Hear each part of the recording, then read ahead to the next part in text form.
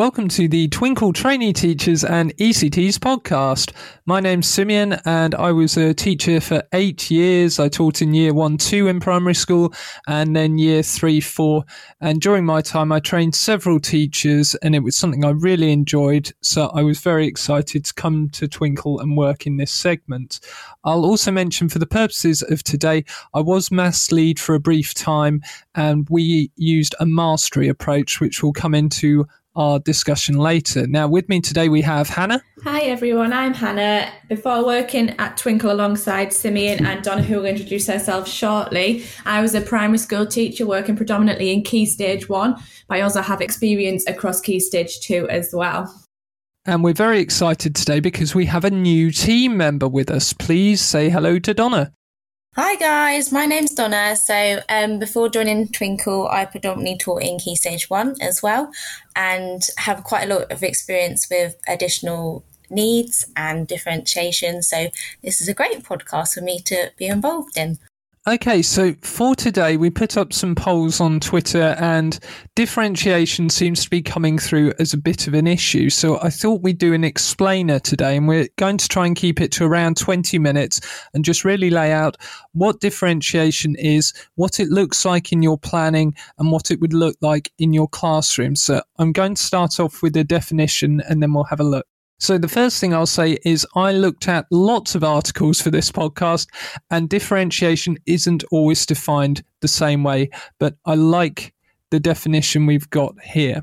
So differentiation is adapting your teaching or the content, the presentation, the expectations to suit the needs of individual learners. And that's the difference with scaffolding. I hear scaffolding mentioned a lot. Scaffolding is breaking learning down into small chunks. So we're thinking today how we can make learning suited for individual needs, really. And I think I'll start with the most obvious one. It's the most common one, different tasks, different levels of tasks. You might use the chili levels, mild, medium, spicy. And that's a fairly standard approach that I think is now being questioned by some people and maybe people are looking for new approaches. But I always used the chili levels and they worked really well for me, especially if you let children choose the level they went in at. Yeah, I completely agree, Simeon, but it's also really important to not just focus on the task, isn't it? There's so many different ways that you can differentiate in your lessons. Okay, so another thing that's really important is thinking about your support staff. If you have this in your planning, it's really helpful, and you can also try and think about the amount of time you spend with certain children and the amount of time that a teaching assistant might also spend. That's a really good point, Donna, and I think it's quite common in that model, the LAPS, HAPS, MAPS model, that quite often the TA does end up going with the lower ability group, but it can be so helpful to let your TA work with the high ability children or the middle ability children or do some mixed groupings and you work with the children who actually need a bit more support. Sometimes that can be really transformative for them. Oh, Hannah, I wanted to ask you, because you brought this up last time we talked about it, differentiation by expectation. Yeah. So you can kind of have the children on the same task, but kind of change what you expect the outcome of the task to be from the children. Yeah, so with differentiation by expectation, that's really what you're seeing in the mastery approach. So if you're not familiar with the mastery approach, that's the idea that everyone in your classroom has the same task, but they're approaching it at different levels. So your more able pupils might be explaining it in more depth. They might be doing more exploration with it. They might be justifying it with a different set of resources or no resources. So everyone's working on the same thing, but not in the same way. And I think that can create some confusion. There is differentiation in the mastery approach. It just looks different to that traditional model. So yeah, following on from what you just said there, Simeon, I think differentiating by expectation, but you can also change how you question the children as well. So the answers that they give, you can kind of differentiate on them. So from your higher ability children, we can expect more knowledge and understanding and explanation of the questions, whereas your lower ability children, you can kind of just expect them to maybe explain a little bit, but maybe not go into as much detail. And that's a really good point, Hannah, because that kind of brings us on to something else that's a bit tricky with differentiation. Some differentiation's going to appear in your planning, and some you will just do in the moment. So, for example, with your questioning, you might have a child in class who's a bit shy, finds it hard to answer questions, but is quite knowledgeable. So if they put their hand up, you might give them a little prompt, a bit of encouragement, more time to answer. You might give them a partner and they can say their answer to the partner, and then the partner will say it to the class. And that's differentiation. You've made a change for an individual learner, but it's not something you probably put on a lesson plan. It's just something you did in that moment. And teachers do this all the time. Definitely. I think what you said there was really important, Simeon, about the partners. So considering your groupings, this can be done maybe when you're planning the lesson, but it can also be done in the moment as well. So when you're planning a lesson, you could consider how you're going to group the children. The groupings could be by attainment or based on the ability of certain children that work well together. You can also consider whether the children be working on an individual basis, in pairs, or collectively as a group during the lesson. So you can kind of change these things up during your lesson, but you can kind of plan for them beforehand. You could group the children based on your knowledge of the children, and this will become more apparent when you get to know your classes a little bit more, and you can kind of justify your choices a little bit, and just something to bear in mind. Following on from talking about grouping your children, another nice way to do that is to talk partners as well. So again, going back to talking about different abilities, they can help each other out. And again, once you get to know your class a bit better, you can sort of look at the children which might be a bit shy and might need a different partner that's maybe a bit more confident to sort of help them get involved a bit more in the lesson. Yeah, and talking partners is just a fantastic way, if you can get your pairings right, to encourage children who don't speak up so much to have a go. You can encourage children who don't engage to get a bit more engaged if you find them the right partner. And the nice thing is, if you're asking for feedback from the class, every pair should be able to feed back to you if you've paired them up right. You could also kind of incorporate this into your seating plan, couldn't you, Simeon? So sit the children maybe with similar level peers, or so you were able to deploy your staff more easily. Or you could also sit the children next to, sometimes children work better with other people. They may not be of similar abilities, but they may be able to work together a bit more collaboratively. So you could either sit children together with children of similar abilities, or maybe put them with a higher ability or lower ability partner to kind of get some ideas flowing. Absolutely, Hannah. And again, that's differentiation. I mean, I can think I had children who could only see the board clearly from one side of the room, so they'd always be sat on that particular side, and that's differentiation for them. Some children who worked better at the front of the class because they got less distracted. Some children who liked having a bit more freedom and independence and would work nearer the back of the class. All those things a differentiation. Maybe even you have a child who needs lots of water during the day because they have a medical need, so you sit them near the water bottles. All those things are important, and we kind of take them into account. And again, it might not always appear on your lesson plan, but it's there. How about resources? So I'm thinking, especially maybe with maths, with that mastery approach, we'd have the same task, but I might not have the same resources out for everyone, or I might have a selection of resources people could choose to work with. Yeah, so I think if you research what resources are available as well, considering the needs of your class, and this will again become more apparent as you get to know your children. It can all seem really overwhelming to start with, but it will become kind of second nature as you get to know your children. So consider the needs of your class. Are there any students who need additional resources, such as pencil grips for fine motor barriers? Are there any students who would benefit from additional resources, such as a whiteboard next to them to help them stay on task to write ideas down if they're a bit forgetful and they need something to kind of make notes? And you could also provide certain resources for your children, such as key vocab lists or books for research that can allow your children to be a little bit more independent with the work. I always found that key vocab maths or lists are really, really helpful for lower ability children, because they can kind of work a little bit more independently and feel as though they're being a bit more independent by having that list of words there that they can choose from. And also, are there any resources that would help children with their behaviour, such as sensory toys or items such as ear defenders. That's really good, Hannah. And you've touched on two things actually I wanted to talk about today. The first you said is independence. That's kind of the goal of all this, to help the children be more independent, to be able to tackle the learning at a level that suits them. And I'm not saying every child in your class will be able to do things completely independently, but it's a really good thing to aim for. Sometimes at my old school, we used to, with children who were struggling, we'd give them a task with adult support one day, and then the next day we'd give them a very similar task to try on their own, just to see if they were able to do it without the support this time. And more than often than not, they were. The other thing you keep saying, and it's so important, is this will come once you get to know the children. And that's really what differentiation is all about, learning the individual needs of your class, learning what each child needs. And Adam said it before, he's not here today, but in an ideal world, we'd be working one-to-one and we could differentiate perfectly for each individual child. We can't do that. And I think it's hard for trainee teachers because you only get a small amount of time in each classroom. I know you get more in the summer, but then you have to move on to another set of pupils.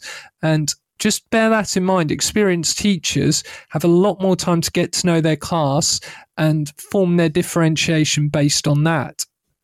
So we talked about resources, we talked about grouping, we talked about differentiation by expectation. I did want to mention, actually, PE. I don't know, Hannah and Donna, what you think about this, but if you ever want to see differentiation in action, go see a good PE teacher, because they have a trick for everything. So, for example, if you're doing throwing and catching and some children are having trouble, they'll give them a larger ball or a softer ball to make it easier. If some children are finding it too easy, they'll ask them to stand further apart. And there's loads of small tweaks like that we can do in our lessons to help differentiate. I think another really important part of differentiation is to explore the five senses. Everybody, I know I do, has their own preferred learning styles, and this is the same for the children in your class. How you choose to present the learning to the children has a really big impact on their engagement. And if you're kind of using all of the five senses, different ways of learning in your lesson, it'll have a huge impact on their engagement. And again, like I know Simeon touched on earlier, does this mean you're going to be able to cater for each child's exact needs in every lesson? Honestly, no. Although you'll try as much as possible, of course, but to deliver lessons like this in one day really isn't realistic. So kind of varying your teaching styles and your delivery during the lessons is key. Trying different things on different days and making decisions based on the need of your children in your class. Consider your teaching input again, like Simeon said before. Certain children may only learn if they're in certain parts of the classroom, so you can always change where you are in the classroom. So don't always just stand at the front talking to the children, kind of move around the classroom to keep their attention, use visuals, and just looking at the children actively engaged in the way that you are teaching, and if not, kind of change it up a little bit, change it from time to time, keep them engaged in your lessons. Oh, Hannah, that's such a good point. One year, I might have a class who can hang on my every word for 12 minutes, and another year I might have a class who really struggle to listen for 6 minutes. And I could do the exact same thing both years and get very cross and frustrated that one year was much harder than the other. Or I could differentiate for my whole class there and actually say, okay, this class is struggling to listen for a long period of time, so I'm going to make it more exciting. I'm going to make the input shorter. I'm going to move around the room and try and do some things to add to the engagement, or maybe give them opportunities to stand up, move around, more chance for them to talk and do things. And again, that's just a really nice bit of differentiation based on you knowing your class. So the last thing I wanted to talk about is the teacher's standards. So differentiation is in teacher's standard number 5, and it says we need to know when and how to differentiate appropriately using approaches which enable pupils to be taught effectively. So that's often why you'll see a differentiation box on kind of lesson plan templates. We have to be shown to be doing it. So let's just think for a minute about the kinds of differentiation you would most likely put on a lesson plan as a trainee teacher or an ECT. So the main things I would say would be things like your resourcing, thinking about things that remove barriers to learning. So, for example, in my class, I had quite a few children that struggled actually with their handwriting, and, they knew what they wanted to write, but, the handwriting was sort of a barrier to their learning. So we used things like, we used recordings and things and videos, so they didn't have to worry about not being able to write what they wanted to write. Yeah, absolutely. So we've got resources. We've talked already about having a different task for different ability levels. You can go down that route, or having the same task for everyone, but having a different set of expectations, and maybe an extension task planned for those high ability learners, maybe something a bit more explorative, something where they can really take control of their learning. That's a really good way to differentiate. Yes, I agree. And I would also maybe say your deployment of staff, where different staff members in your classroom are going to be at different times during that lesson, just so you kind of have a better idea and a little bit more organised of where people are going to be during your lesson. And the other one you might want to think about, I tended to do this in the moment, but questioning. You might want to jot down some sample questions before the lesson. This is what I'd ask a child who was getting it but needed a bit of a push. This is what I might ask a child who was really understanding well, and this is what I might ask a child who was struggling, to determine if there's any gaps in their learning or anything that needs reinforcing. I know we talked about this in our previous podcast, Simeon, on differentiation. I always used to do, it was sort of like a post-it note activity at the beginning of the lesson, at the end of the lesson. So kind of asking the children to write down what they already know or what they would like to know by the end of the lesson, and then come back to it at the very end of the lesson. You can kind of see how their answers have changed. You can kind of see whether or not your lesson's been successful through that kind of activity. Yeah, I was going to say it's really helpful to have some sort of task like that in your planning. It's something you can often forget to do, especially as a trainee teacher. And again, it's just going to inform your next decisions in your planning. So it's really helpful to try and get that in. I love that one. The one I used to use was I had 3 trays, and the children would self-evaluate at the end of the lesson. If they were older children, I'd ask them to write me a quick self-evaluation in their book. Just, I found this easy, or I was okay, that kind of thing. And then they'd put their book in the tray based on how confident they were. So if they were very confident, they'd go up one end. If they're okay, they'd go in the middle. And if they felt they needed help the next lesson, they'd go in the tray at the end. And I'd always, even if I disagreed a bit, I'd always make sure those children got help the next lesson, or if I had time, I'd do it that same day. And that can be a really nice way to get a bit of pre-teaching in and give it to exactly the people who need it. 100%. And also just a quick task at the end of the lesson. We used to do the traffic light system, so kind of what you were saying there, Simeon, but obviously we'd put green if they found the task really easy, orange if they were in the middle, and red if they felt that they needed a bit more help and time on it. So that's just a quick way of doing it as well, something a bit different. Yeah, absolutely. I'll say maybe the last thing we could think about when we're differentiating is level of independence. So if you're working with a group and your TA is working with a group, if you have a TA, there's probably going to be an independent group, but that doesn't always have to be your highest ability learners. That could be your middle ability or your lower ability group, but they've got some support. I used to have a rotating system, so every child would have a chance to work independently each week if it was feasible for them. And I think having that chance to work independently really needs to be differentiated, otherwise it will go horribly wrong. If you gave everyone the same task, same level of support, and just said have a go independently, that is not going to be a good lesson for everyone. Absolutely. I mean, going back to my training, I remember trying to sort of set children independent tasks and, them spending the entire lesson going, Miss Rose, Miss Rose, Miss Rose. So it's really important to make sure you think about what they can actually do independently, and also to give them that like Simeon was saying, like satisfaction that, they have been able to access their learning independently. Yeah, and we'll find this with Christmas coming up. As soon as you start doing Christmas crafts, you'll find that some people need a lot more help than others. Oh, yes, let the Christmas fun come hence. Yeah, well, speaking of that, I think we should wrap things up. Good Christmas pun there. I hope this has been helpful as a differentiation explainer for you all. If you do have any questions for us, please get in touch with us. Donna is now going to be running our Facebook. Hannah's going to be on Instagram and TikTok, and I'm going to be on our Twitter and Pinterest. I'll do the Twitter and Pinterest links, and then if you two would like to do your own platforms, that would be really helpful for me because it's hard to say them all. The Twitter link for us is @TraineeTwinkle, and please feel free to come on and ask me any questions. And our Pinterest link with our lovely new Christmas board, loads of great Christmas resources on there, is @TwinkleTraineeTeachers. As Simeon said, I am on Instagram and TikTok. So our Instagram handle is @TwinkleTraineeTeachers, and the same again for TikTok, which is @TwinkleTraineeTeachers. You can also search for us on Spotify by typing in Twinkle Trainee Teachers, and I'll hand you over to Donna now to let you know about our Facebook groups. Thanks, Hannah. So the Facebook groups, the first one is Twinkle Trainee Teachers, and then we've got another one which is Twinkle ECTs and NQTs. Okay, and I'll just say thank you for listening. I will finish with a quick disclaimer. Not everyone agrees with everything on differentiation or learning styles or anything like that.